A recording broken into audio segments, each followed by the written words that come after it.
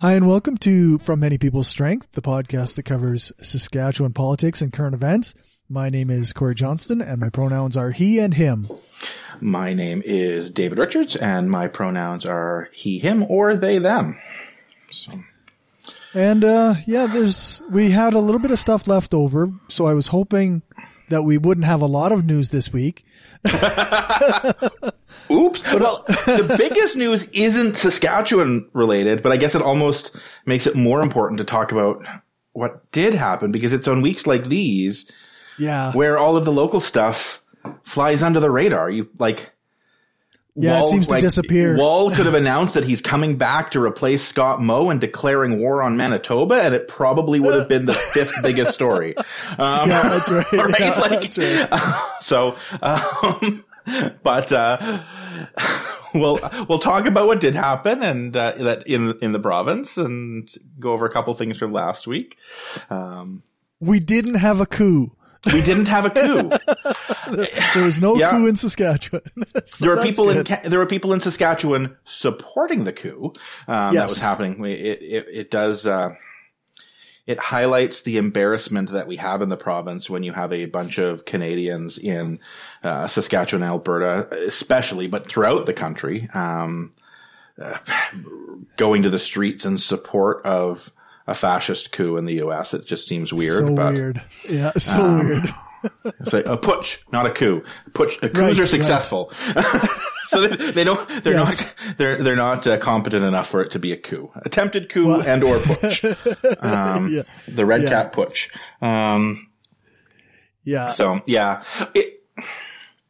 It does kind of highlight, though, from time to time, there was a little bit of smugness I heard, in the province about, we may have our racists here, rednecks here, but at least they're not as bad as the U.S. And then I was typing out something about what was going on, and my autocorrect changed the spelling of coup d'etat to K-U-D, etc. And I was reminded, when Rachel Notley won in Alberta, this same thing happened there. And I guarantee you, when the NDP eventually win in Saskatchewan, because ideally in a democracy, you do have a changing of, who's in power from time to time. Even if it's a party I like, I don't want them there forever. I know there's going to be the same thing here, which is both sad and scary. So, and they will continue to spell it incorrectly. And they will continue to spell it incorrectly. Now, that being said, now I think it's more people on the left making fun of them that spell it that way. Probably. It was interesting having American friends, because I talked about it online, and American friends were like, it's the coming and taking a joke. I'm like, oh, no, this actually happened. Yeah, that's right. Do we want to, maybe touch base on a sort of the follow-ups from some of the stuff that happened last week? I think one of the ones that I wanted to maybe touch on it, we had some comments on the YouTube, which is fantastic. I'm really glad people are actually engaging with the podcast, whether they agree with us or not. Engagement is awesome. Yeah, that's right. So we can talk about that in a moment. I also wanted to talk about Joe Hargrave, because that was the story. Because again, it's one of those things where local stories sometimes take a back seat, because I saw, without looking for it, the results of what happened to the federal politicians, and I saw what happened with the Ontario cabinet finance minister, and then what was happening in Alberta made big news. But I actually had to go look for what was going on with Hargrave. That was, again, it's the Saskatchewan story sometimes falls through the cracks. It got a little bit more attention when he started talking about the fact that it may not have been a pleasure trip. It was a business trip. Personal business, not government business trip. And I think that makes a difference to some degree as well. But it was to sell his home rather than just to have a vacation. So, yeah. Although,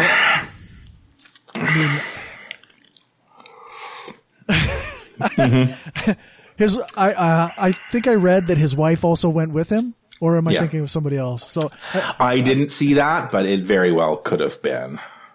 Like, I don't know. It sounds a lot like a vacation.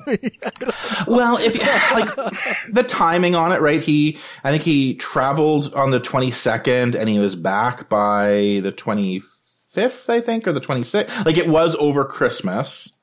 But it was still short. He was only there for a couple days. And technically, Canadians are allowed, like, Americans can't come here, but Canadians can go there as long as we quarantine when we get back. So, yeah. It's important to be above board. He probably didn't technically break any of the guidelines or the mandates, either provincial or federal. Yeah. Again, from an optics standpoint, not the greatest. So, like, that's, and it is still personal business, like the selling of the home. Again, a lot of other Canadians wouldn't make that same call. I can understand why he would want to do that, especially with the understanding that things could get worse in the U.S. So he may be worried about property values falling or things of that nature. So though, like, giving him the fair shake on that. As much benefit of the doubt as possible. Much benefit of the doubt. And I believe he stepped down from cabinet, did he not? Yes. He was the Minister of Highways? Yeah. So Highways Minister, and he stepped down. And I saw a couple people posting, and I don't want to call you out. I think you may have something similar. This whole idea that, stepping down from committee work isn't a real punishment. I would disagree on that, because committees are how policy gets made, and like that is where you have influence and control. And cabinet especially, because stepping down from cabinet has a pretty significant financial cost to someone. Like, this cost him more money in the long run than he would have lost by not selling his home. Like, whatever losses he may have taken, he lost more money by losing his cabinet post. We'll see again. This is one of those ones where if in 2 years he's quietly shuffled back into a portfolio, and no one makes a big deal about it at the time because we've all forgotten, it'll have not be front of mind. I kind of talked about that last week too. I wish that had been the consequence, a week earlier, rather than saying nothing's going to happen and fighting it, and then. It's not quite the same. There were, I believe there were people in Alberta who, like, Jason Kenney said, okay, well, like, you won't be getting a cabinet position again. Like, you're just done with this. Yep. Yeah. And, fair enough. And I think, like, to some extent, I think that is, I think especially in the case, of Hargrave, I honestly do think that's fair, because the requirement that he stepped down from the MLA position, maybe, but like, he didn't break the law. Again, it was true. Yeah, it was bad true. Judgment. He didn't violate any mandates. I think for me, where I got the most angry reading this story, was just when all was said and done.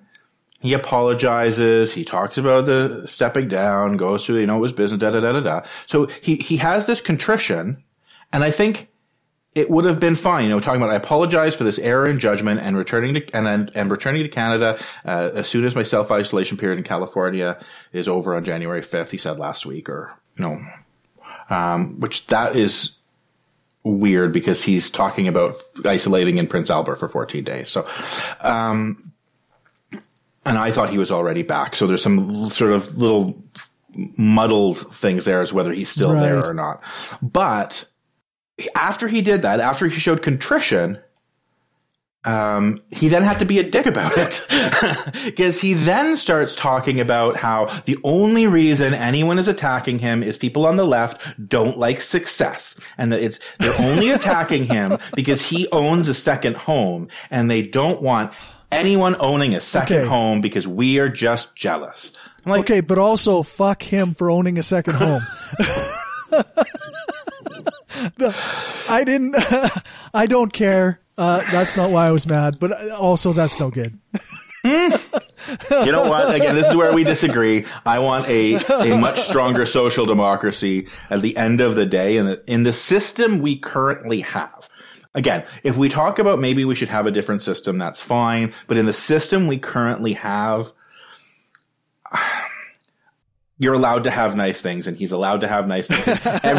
Everyone draws the line at how nice is too nice at one step above what they have, right? Like, there's a lot of people in this world who would look at the way you or I live and would say that is too much extravagance, right? And wherever you are on that pecking order, unless you're really close to the top or really close to the bottom, most people draw the line at what is too much extravagance at one or two steps more rich than themselves.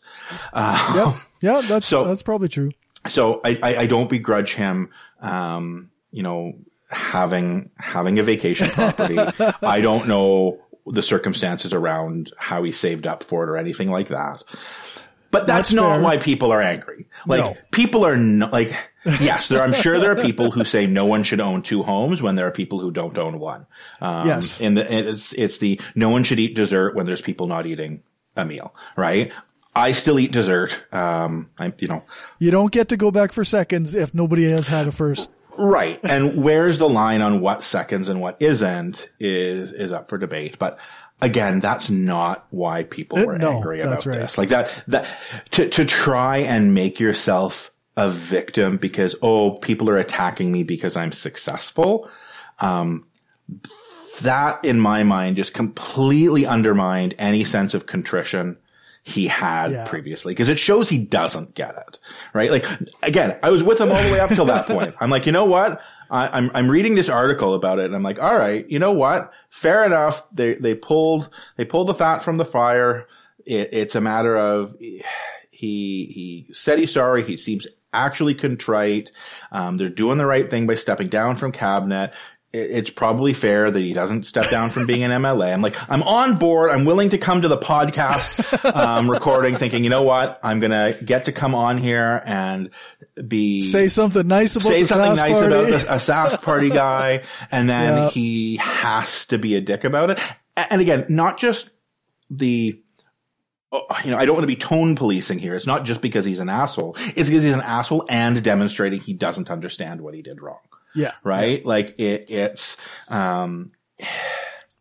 that's to me, it's like where he drops the ball, because the little jab he got in just, it's like he's intentionally trying to demonstrate that he doesn't understand. And that's what pissed me off. So. Yeah, no, that's fair.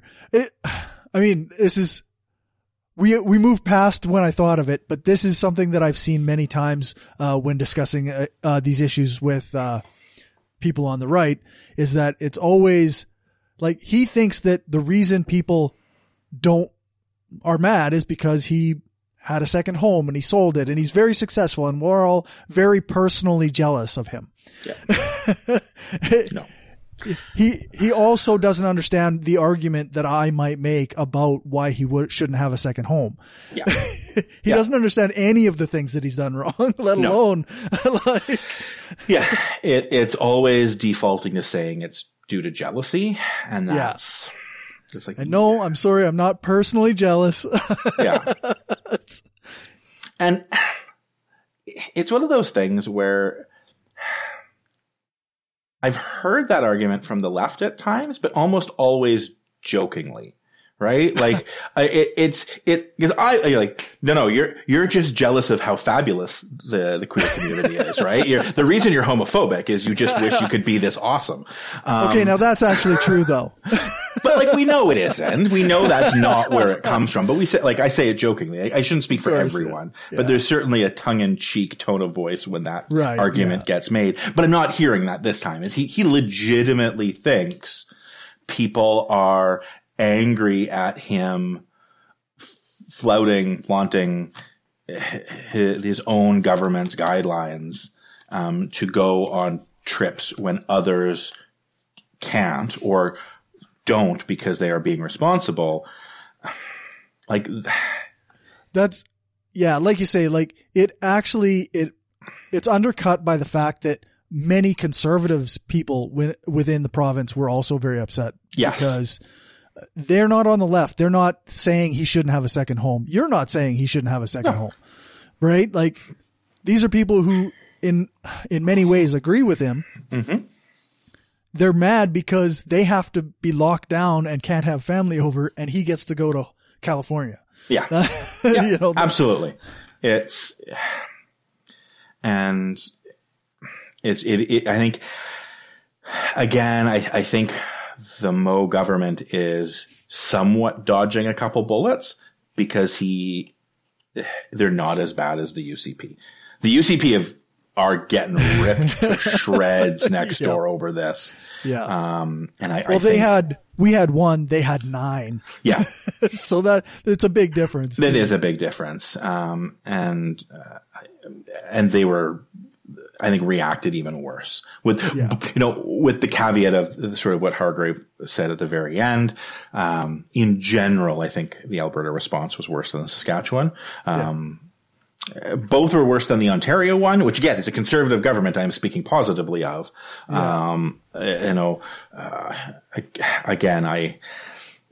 Ford is very far down my list of, people I like. Right. But, at least there's sort of this, you could hear when Ford talks about it, his exasperation with these idiots, right? Like, and I don't think he actually flat out called them names, but it sounded like that the guy whose buddy is just ruining it for the rest of them. That's right. Right. It's like, oh, you idiot. And you could hear that tone of voice. And you're not getting that from, either of Saskatchewan or Alberta. But, again, Saskatchewan also has, or the Sask party also has the advantage of how recent the election was. Right. Yeah. They're not going to lose their spot in leadership anytime soon. Mm-hmm. Well, and it's where I don't think people are going to be remembering that in 2024. They might be remembering how the COVID issue was dealt with, but I like that specific part of it. Yeah. Even COVID in general, I don't think it'll be on people's radar that far into the future. So. All right. What do we want to dip our toes into next?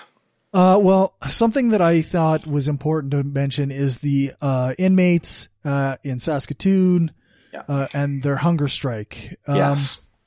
They refused trays of food. I can't remember how many days it went on or if it's still going on. I know there was protests outside of the correctional, and this Corey Charles Cardinal, he has dictated and read and written some letters to the Minister of Corrections. Yeah. And I highly recommend people go and read the one from it's on Sask Dispatch. I'll provide a link in the show notes. And I mean they're worried, right? Like they're already a lot of people in Saskatchewan are not going to agree with what I'm about to say. Indigenous peoples in Saskatchewan are over-policed, over-prosecuted for crimes that white people might otherwise get away with, and they spend more time in jail for minor crimes. And on top of that, there's a lot of economic issues that have been pushed Indigenous peoples in Saskatchewan into these situations where they don't have what they need and then end up committing crimes to get those things. And poverty comes with all kinds of like drug addiction and just a variety of issues. And I think it's important to recognize that being in prison doesn't make you a non-human. It doesn't make you less of a person. And when COVID is entering prisons, that many people, I feel, are in there for unjust reasons and because of an unjust situation. then it adds to the injustice of it all. Yeah. and Corey Charles Cardinal, I found his words to be quite moving. Maybe I'll just read some of it if we can. Yep. So he says, I speak on behalf of a generation of young, lost Aboriginal warriors surviving in a postmodern day institution of colonial suppression that has unjustly labeled us as criminals and thieves as part of a 154-year-long campaign to diminish our identities as protectors of our people. And the whole thing, the whole letter, that's how it starts off, yeah. right? The whole letter, it's not even terribly long. It gives you that sense that these are people in this prison that are there, for a variety of reasons, and they've created this kind of community within the prison, mm-hmm. and now they're not even allowed to participate in that community because of the outbreaks, and it's the sense that it's a failure on the part of the government, and they're calling for Christine Tell to step down. If people want to see or hear more on this, our friend show, True North Radio, has been covering this very well for a few days now, with a show just about every day, I think, this last week talking about it. So yeah, and this, I think, it's a 3-minute read. It's not long. Yeah. This issue goes beyond COVID. The COVID crisis obviously makes it worse. Yeah. 75% of prisoners in Saskatchewan are Indigenous. For anyone who does not believe that is as a result of systemic racism is themselves either incredibly ignorant or just flat out racist. It is impossible to not be either. Because if you were ignorant to the point of not even knowing that statistic, if you were ignorant to the point of having chosen to not understand what the numbers look like, then you can plead ignorance. If you're any older than probably about 14, then it's probably intentional ignorance. And I think I'm being generous by making it that old. Yeah. And if you have that information, it comes down to one of two things, because you have two groups, or many groups, but you have people who are Indigenous and non-Indigenous. The outcomes for Indigenous people are inherently worse than for non-Indigenous Saskatchewanians, Canadians in general. And dramatically so. Dramatically so. To a statistical degree to which coincidence is statistically insignificant. Like it is, it is a statistical impossibility to the extent that anything within statistics is impossible. It is statistically impossible for that to be coincidence. So it has to be one of two things. Either there are structural elements in place that cause that to happen. There are structural elements within society as a whole, within the legal system, to a broader extent within society. Like there's something structural somewhere. It is systemic at some point that is causing that statistical anomaly, or Indigenous people have something inherently about them that causes this to happen. And if you believe it's the latter, you are a fucking racist. Like that is about as cut and dry a definition of racist as you can get. Like, so the whole, I'm not racist, but no, like those are your choices. Either you acknowledge that are systemic issues in place that are causing this outcome. Yeah. Or if you don't think there are systemic issues in place that are causing this outcome, you're a racist and just scared of admitting it. you're a fucking coward as well as being a racist then. And I'll view you as such. So that's that. It's not like that understanding. The issue complicated. The fact that people who don't think there's systemic racism are fucking racists. That's pretty simple. Yeah, that's straightforward. So, yeah.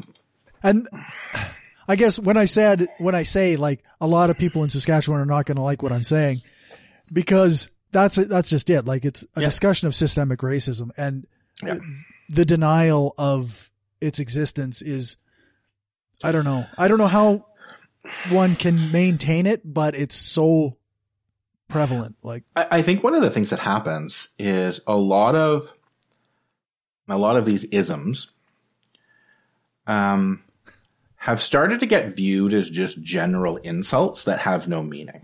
They're divorced from meaning. It means you're an asshole or a douchebag. Like racist is just an insult to these people. So for them, I'm not racist because that's an insult. Or they associate racist with just a bad person. Well, I'm not a bad person.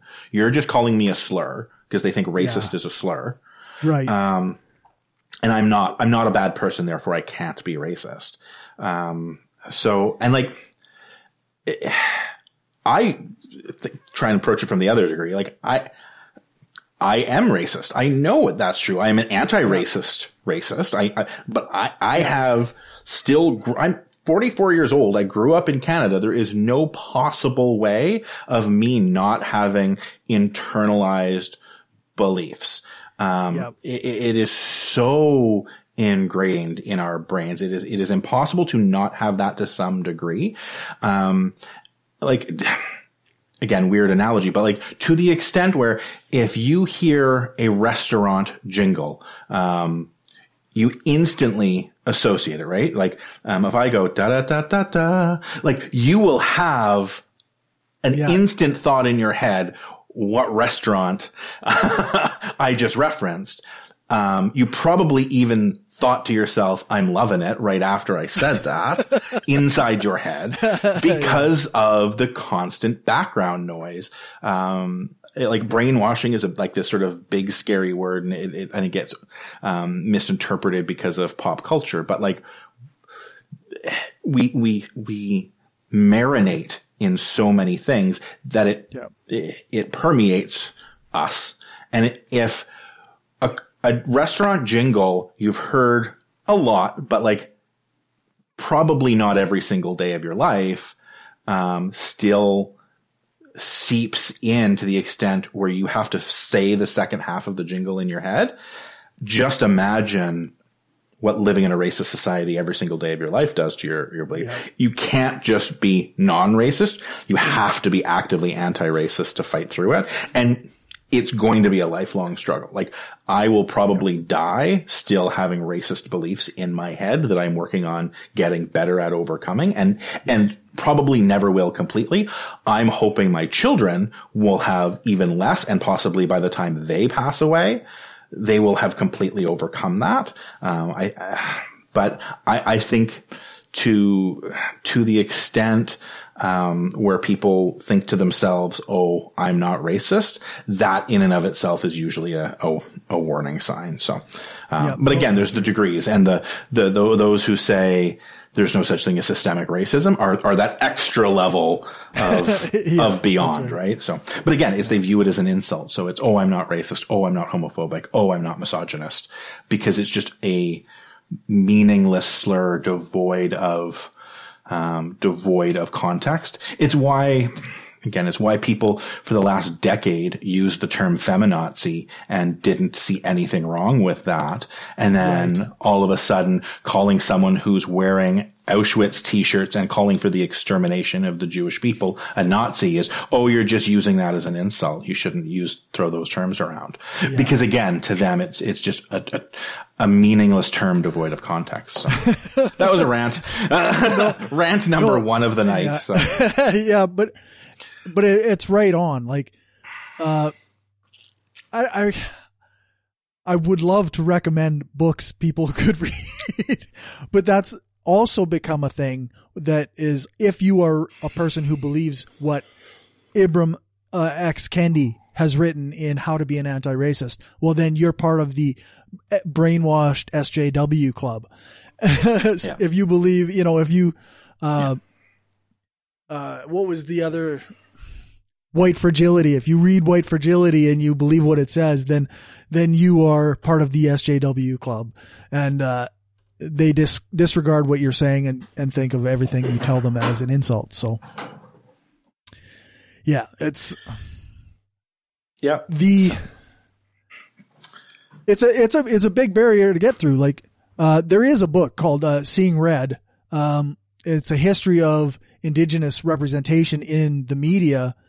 And he's like, Corey Cardinal is right on the money when he says it's been, this 100-some year project of, painting Indigenous peoples as criminals, drunkards, drug users, like every negative thing you can assign to society has been placed on the Indigenous people within it. And it's hard to get out of it. Like, I'm not saying that I'm perfect or that, anybody can ever really achieve, perfection in this way, but it certainly needs to be acknowledged. And again, we have people who are being punished with disease. And yeah, even, I guess this is one of those super jaded, perspectives, but part of me has to think, like, even if someone can't find it in their heart for compassion's sake to recognize the cruel and unusual nature of what we're doing, think about how history is going to judge you on this. Then, if you've got nothing but the selfishness of what your grandkids will say when they hear that you, like, at least use that. Yeah.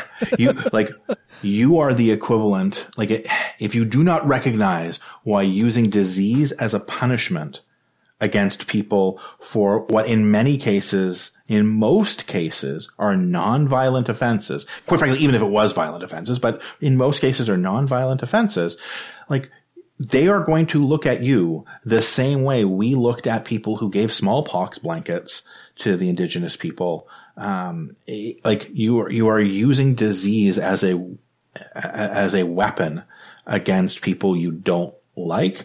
In this case, for no greater reason than a crime that in most cases was nonviolent, and even many of those had no victim. So yeah, it's sigh. Sigh, indeed. Yeah. I don't know. Not sure what else to say. I think at this point, you and I have probably exhausted what we can say. I encourage anyone to read it.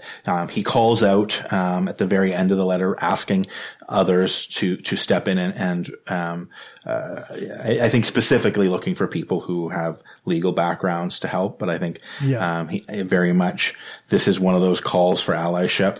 And I don't know, to the extent, doing what we're doing right now is part of it. But there's some links that are included on the article that sort of speak to what can be done as well.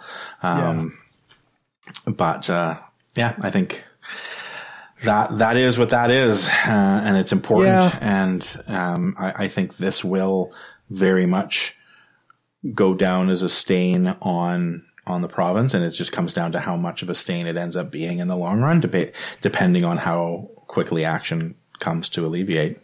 Yeah. That's right. Do we want to? What else we got? Pivot to something more lighthearted? Sure. Again, I don't want to sort of have a jarring pivot, but there's we got Iceville reservations coming for Ezra's Place. So while we have dark things occurring. There's some light as well. The thing about the Iceville,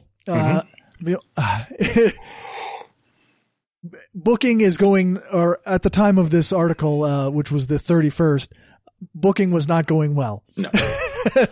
So there were more than 16,000 people logged on to try and book one of 1,700 spots. So we had more than 10 times as many people looking to get a spot on the ice. And yes, everybody's mad about it, but there's not much that the people who are running that can do. Yeah. It is what it is, right? It's going to be like, I think whoever gets those spots gets to have fun, but it's like anything, right? Like you sit there and you click for tickets for the concert you want to go to, and you're clicking and you miss and you're mad. Yeah.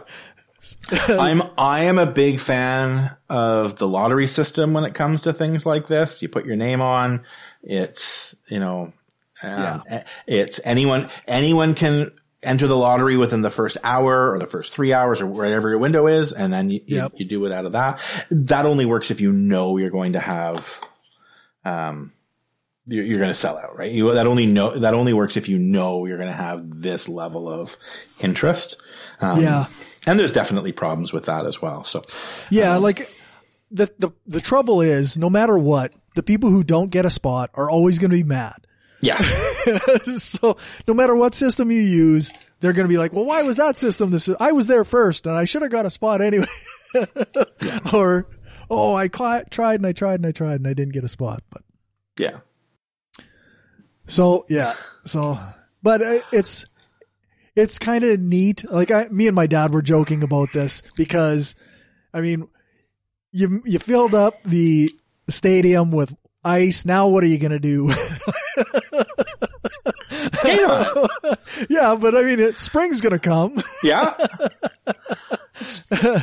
And then it's water. Yeah, and then it's water. Yeah. Water.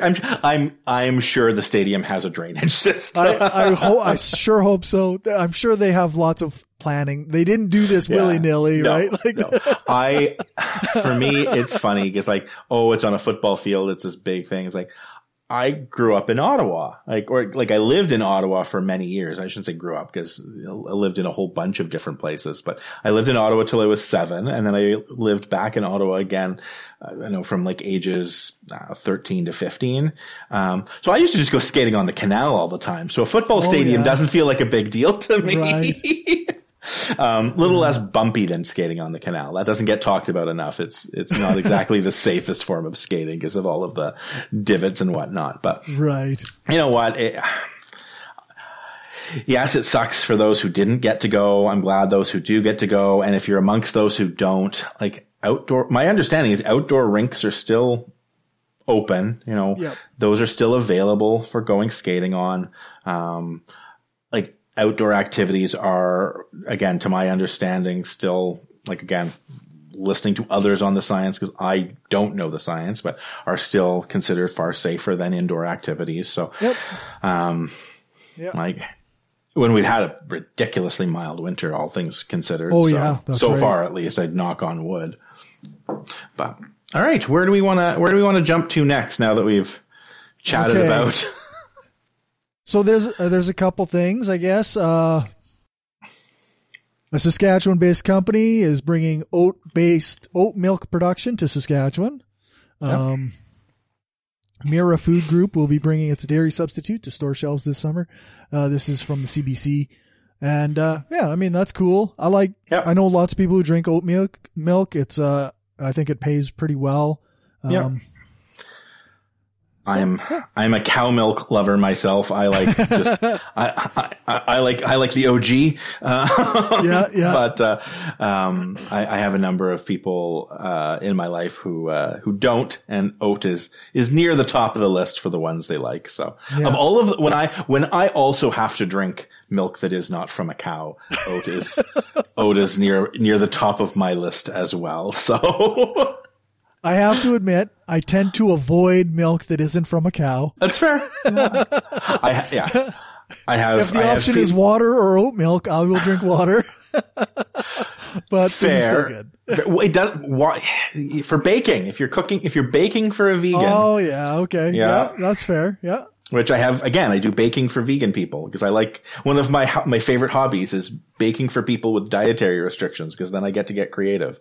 There you go. So whatever it is they can't have, I'll find a way of making foods they like and substituting and twisting and turning. So oat milk is great. But from a larger picture, other than just liking oat milk, I think it's, good for the province. I think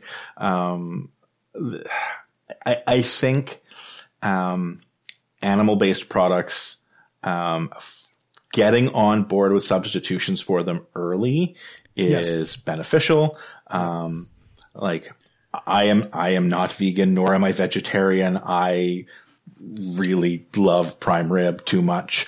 But I recognize I suspect, again, this is one of those things where I very highly suspect I'm going to be that's going to be where I'm the grumpy old uncle or the grandpa that has their grandkids look at them and go, Grandpa, how could you? You're a monster. What the hell is wrong with you? Yeah. I think each subsequent generation after ours is going to, have less and less animal products in their diet. Yeah. So from an economic standpoint, getting on board with, I keep hoping they're going to have lab grown meat so that this ethical issue can stop being part of my consideration.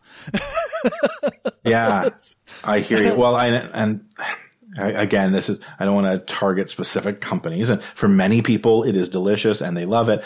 Beyond Meat gives me the worst stomach pains. I cannot eat Beyond Meat burgers. I've tried it from a few different times. Because I love A&W. Boy, howdy do I love A&W. So I was very excited when they introduced their Beyond Meat burgers. And the first time I had it, got a stomach ache will kill. Maybe it was because I did a matzo burger with the Beyond Meat. So I had the bacon and the cheese on it. Maybe it was just those clash somehow. But then I had just straight up the way they're supposed to be. And every time I get it. So I can't have it, which makes me sad because I'm like you. I'd like to be able to eat delicious food that I love without having the ethical issues. But but again, this is great. It's made in Saskatchewan. It is an example of, forward thinking. It is an example of how looking at environmentally sustainable alternatives to practices we currently have in place can still drive economic success. So that for me is great because whatever someone thinks about capitalism, that's the system we currently do live in. Yep. So finding ways of being more ethical within capitalism, even if you think capitalism itself can never be ethical, the idea of being more ethical within the system is certainly a positive one. It's always about that harm reduction, right? You always got to be dropping that, doing as little harm as you can. Mm-hmm. All right. So that's oats. We've got ice and we've got oats. What else we got? Do we want to touch base a little bit on the feedback we got? Yeah, we might as well. 2 weeks ago? Yeah. So we got a comment on our YouTube video for, which one was it? It was, it was called, an episode called The Point of Being Part of Society. Yeah. And we talked about, the royalties, and commenter Das Richard, who I think I know who this is. He said the royalties discussions and crown land stuff is a bit uninformed and it shows, but the rest is pretty easily digestible otherwise. And then he said, I still gave it a thumbs up, which of course I appreciate. That's yeah. You can disagree with us, but yeah. And a lot of what he says in his follow-up comment, I think is true. Right. A lot of what he says makes sense. I don't think any of it actually contradicts anything I said other than on the opinion piece. There's pros and cons to how high and how low you set the price of something. And that's economics 100. That's probably high school economics, right? that's pretty straightforward price, stuff. like how price impacts supply and demand and factors that go into setting prices at different levels.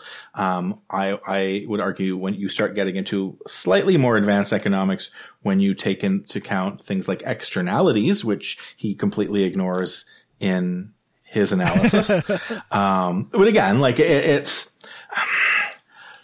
my explanation 2 weeks ago was very much designed around being high level and simplified. Right. Like I understand that this is not actually a case of the province owns a bunch of barrels of oil that they're selling to someone, right? Like right. Like it is more complicated than that, especially when you start looking at the dollars and cents and accounting of it. Yeah. But functionally, again, this is what I started talking about 2 weeks ago as well. It still comes down to functionally. This is a royalty is the price for which we are selling the oil. Again, yes, that's not how it technically works. In the same way, like if I own a banana, like if I'm selling bananas and you're selling apples and you sell an apple for $1 and I sell a banana for $1 and then we each buy the other's produce, we didn't just trade an apple for a banana. Right. Yeah. But yes, we did. Technically, we used money to facilitate me trading you an apple for a banana. And royalties is largely the same way. We have all of these fancy mechanisms in place by which this sale of a product takes place. But at the end of the day, we are still selling a collectively owned resource, and there's tons of factors that come into play. If they don't buy it from us, they'll go buy it somewhere else. There's risk of leaving it in the ground because it may lose value. There's, secondary revenue streams from the economic activity generated. Like these are all factors that absolutely 100% play into it. And at the end of the day, right now probably isn't like when oil prices are low, it's not the right time to be increasing royalties. We've like to some extent it sucks that we've lost that opportunity, but it's still important to talk about because when oil prices go back up again, it remains important to be aware of that because, people always jump in that Norway's oil is a lot easier to extract than prairie oil. And they're right. The oil in Norway is significantly easier to get out of the ground. That resource is therefore worth more than the resource that we are selling because of that. And however, that alone doesn't explain the entirety of I think the money they have set aside that they have gained because they had a more public friendly pricing structure that didn't bend over for the corporations. Yeah. I think Das Richards' comment betrays a certain what's the nice way to say this? Like he's very pro company, pro corporation in this comment. I think that between, like he says here, you can criticize the Sask government handling of royalty revenue, but no, the Sask boom was created by not cranking up the rates when Alberta Conservative. Yeah, the Cons government tried to. Yeah, like when the Conservatives in Alberta did crank theirs up, and that's fundamentally not true. Because the price of oil was where it was because of world economic situations. It has nothing, like we did not get that business because of Alberta's mismanagement.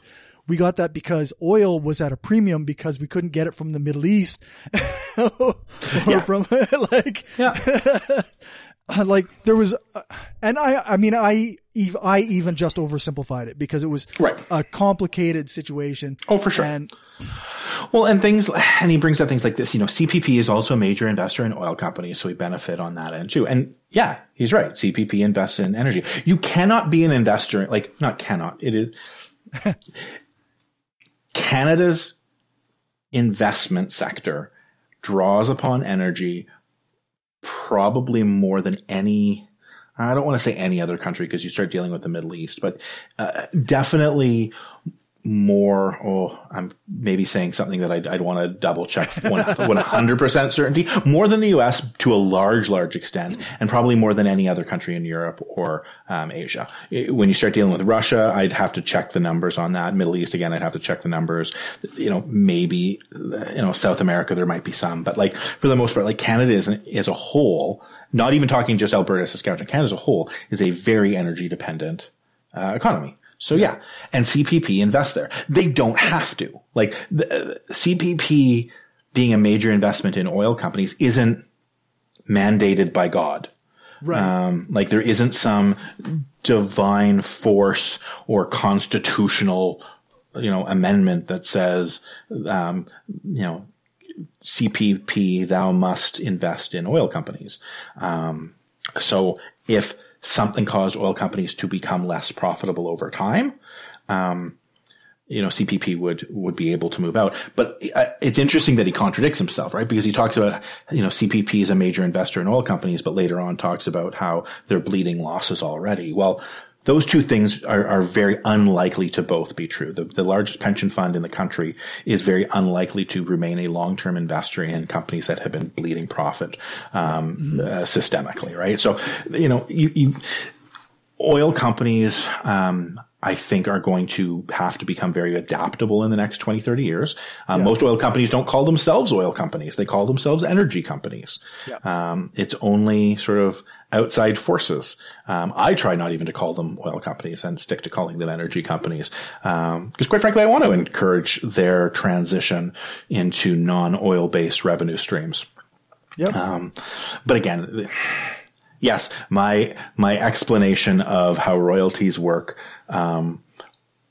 represented taking concepts that are much beyond economics 101 type concepts and simplifying them down to a right. well prior to high school economics type concepts, right? Like it's about taking concepts that are complex and simplifying them. So, and I think that part of my disagreement with Richard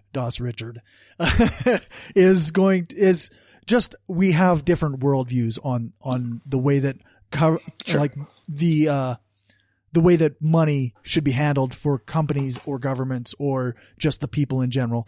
Like if you think and believe in the will of giant companies to do the right, be part of the a strong economy and giving people's jobs and whatnot, if you're on that camp, then you're going to see things differently than I am. And that's fine. Like, I don't think that we're going to agree on this. So, and I don't know that I'm right or he's wrong. I don't know, if you took a broad look at everything in the entire world and you could actually focus in on this, then, I don't know what the answer would be. I just know what my perspective is. Yeah. Fair. So I think that was the only feedback. It was the only feedback worth mentioning. Yes. As with everything on the internet, you do sometimes get trolls.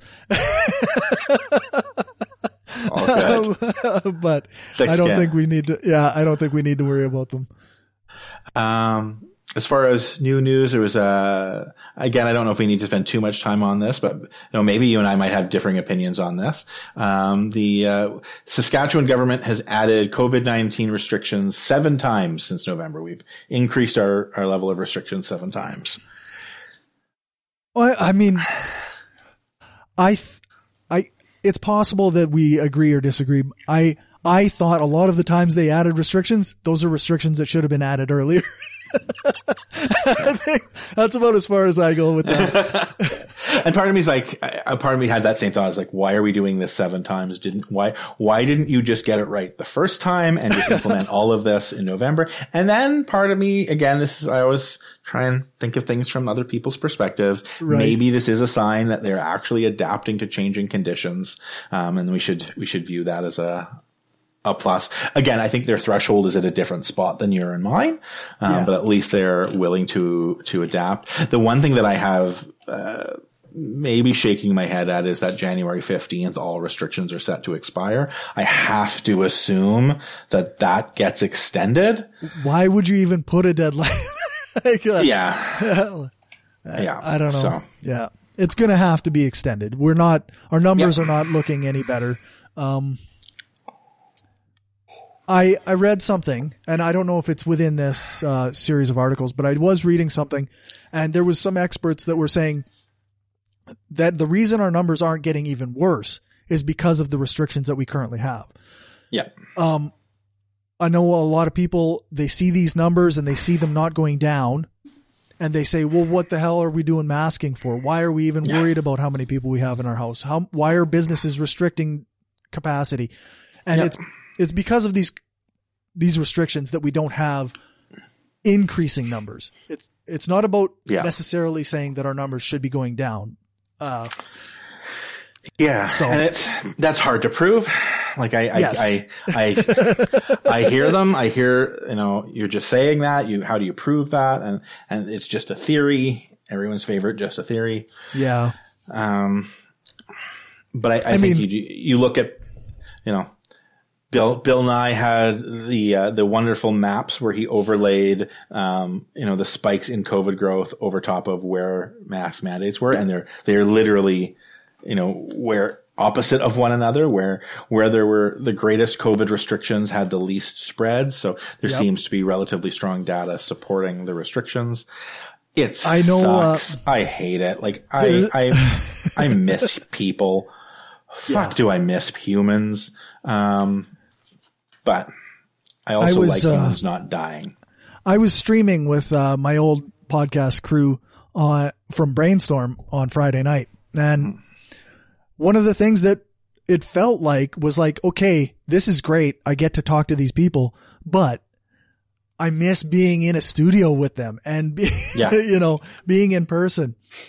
And I miss eye contact.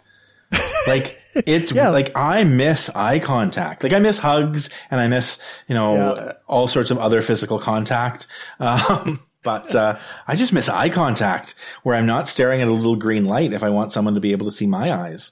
Yeah, that's right. Like when we're talking to each other, we're looking at a screen, but the camera's above the screen, right?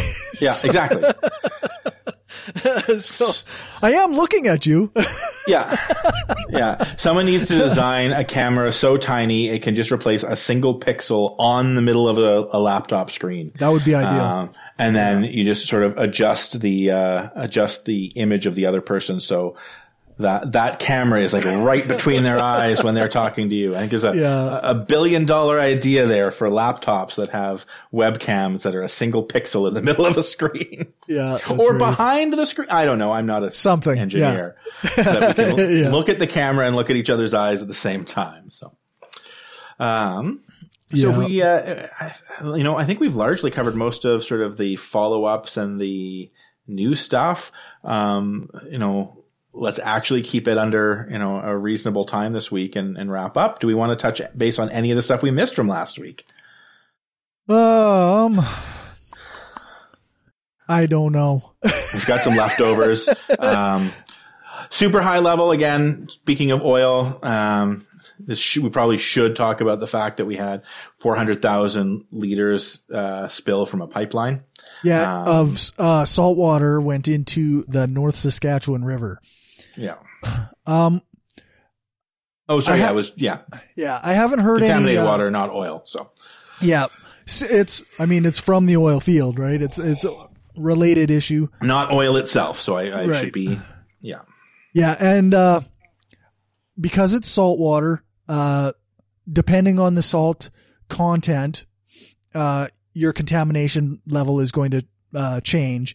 And apparently it wasn't salty enough to damage the ecology, according to the people that were in this article. Okay.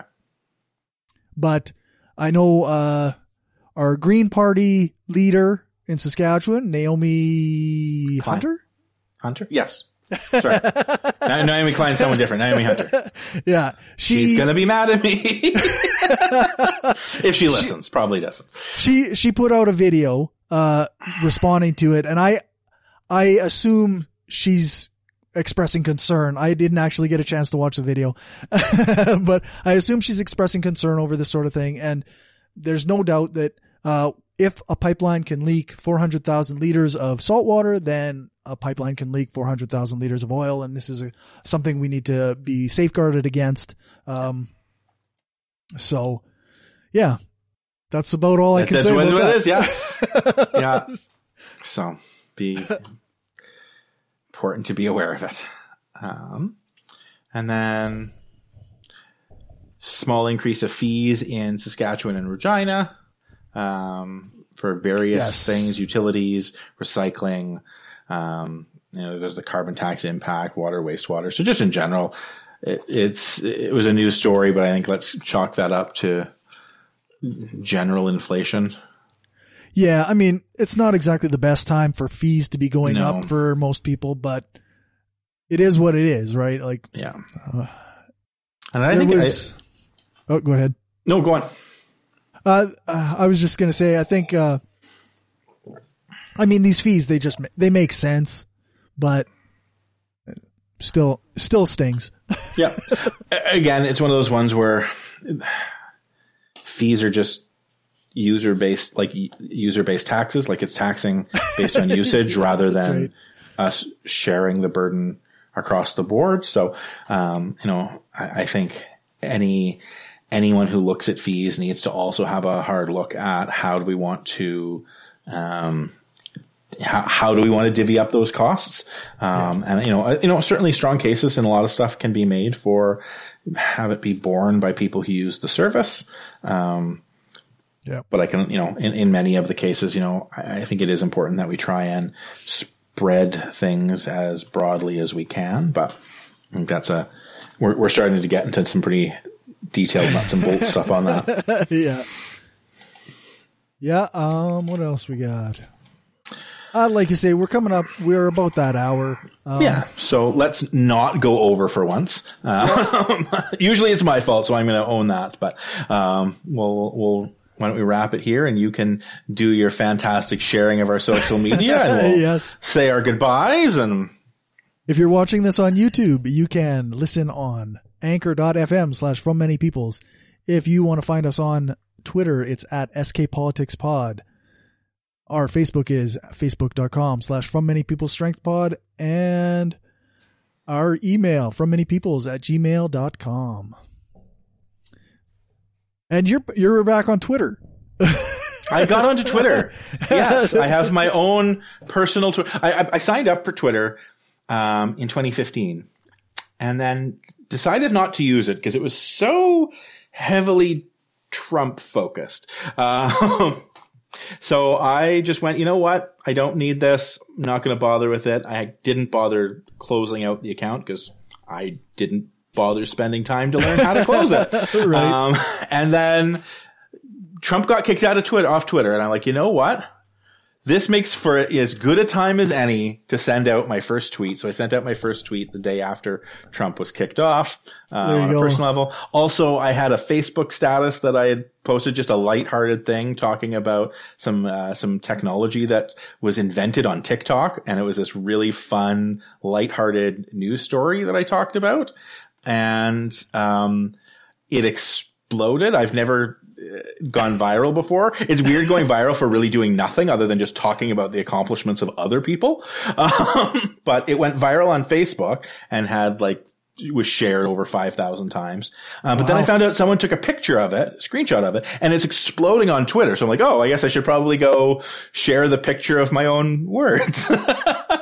So, that was for sure. That was the secondary, reason for getting back into Twitter. Well, there you go. I am now a twit. And that's, at DBR_storyteller? At DBR_storyteller is my Twitter handle. I don't know. Yeah, you've got it on this thing. All right. That's me. So perfect. I'll occasionally post poignant things there. It may be very boring. I might post about recipes. I don't know. That's all right. I'm at Hardcore Skeptic on Twitter. It's not important. I don't go there because Twitter is not okay. It's fair. It's Trump fair. is gone, but Trump is gone, but it's still not fixed. No, I hear that. I'm an old man. I am not a grandpa, but technically I'm old, well old enough to be one. So Facebook really is my natural habitat. Yeah. I figure I'd still give Twitter a try. So. And then just spend most of my time on TikTok watching other people do cool stuff. Yeah. Well, TikTok is good. TikTok's great. Totally off topic.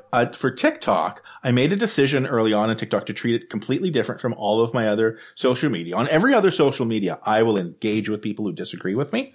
On TikTok, I just adopted this policy of block early, block often. So the second I see something I even remotely am not interested, block, you're done. Like, this is my lighthearted, fun space. I'm not hurting anyone by blocking them. They don't care. Nope. It's not like they don't know. It doesn't. They don't know. They are not impacted by it in any way. And having a place to have fun stuff is great. And TikTok, I didn't put in much to begin with, so I just let it pick for me what I got to watch. And literally within a week, it knew who I was as a human and was showing me amazing, fun, incredible things that are just a delight. And it changes over time. And all of a sudden, and I'm sure it did this for lots of other people as well, because someone did something with the algorithm, but right in the middle of the coup, it's like, you are now on baby TikTok. So now I get to just see a whole bunch of cute baby videos all of a sudden out of nowhere, which is completely, because previous I'm on bisexual TikTok, Dungeons and Dragons TikTok, kink TikTok. I'm seeing all of this other stuff. Relatively adult content for a lot of it. And then just all of a sudden the other day, I'm like, that's just a cute baby that someone is squeezing their cheeks and poking their nose and the baby is giggling. Nice. I'm here for that. For totally sure. I'm now doing my TikTok advertisements, but anyway. Yeah. Well, thank you once again for all of this, putting up with my nonsense and blathering. Oh, for sure. It's a lot of fun. I like, chatting about Saskatchewan politics every week. Yeah, I look forward to it all week too. So it helps keep me focused when I'm doom scrolling during the week. Exactly. Yeah. There's a purpose to this now. I have to pay attention while doom scrolling, and I can't get bogged down on watching a red cap putsch happening in the U.S. Yeah, that's right. Oh, it's frightening stuff, but at least we get to laugh about it a little bit. So a little bit. Yeah. So yes, well, have a great have a great upcoming week, I should say. And I will talk with you same bat time, same bat channel next week. You as well. All right. Take care.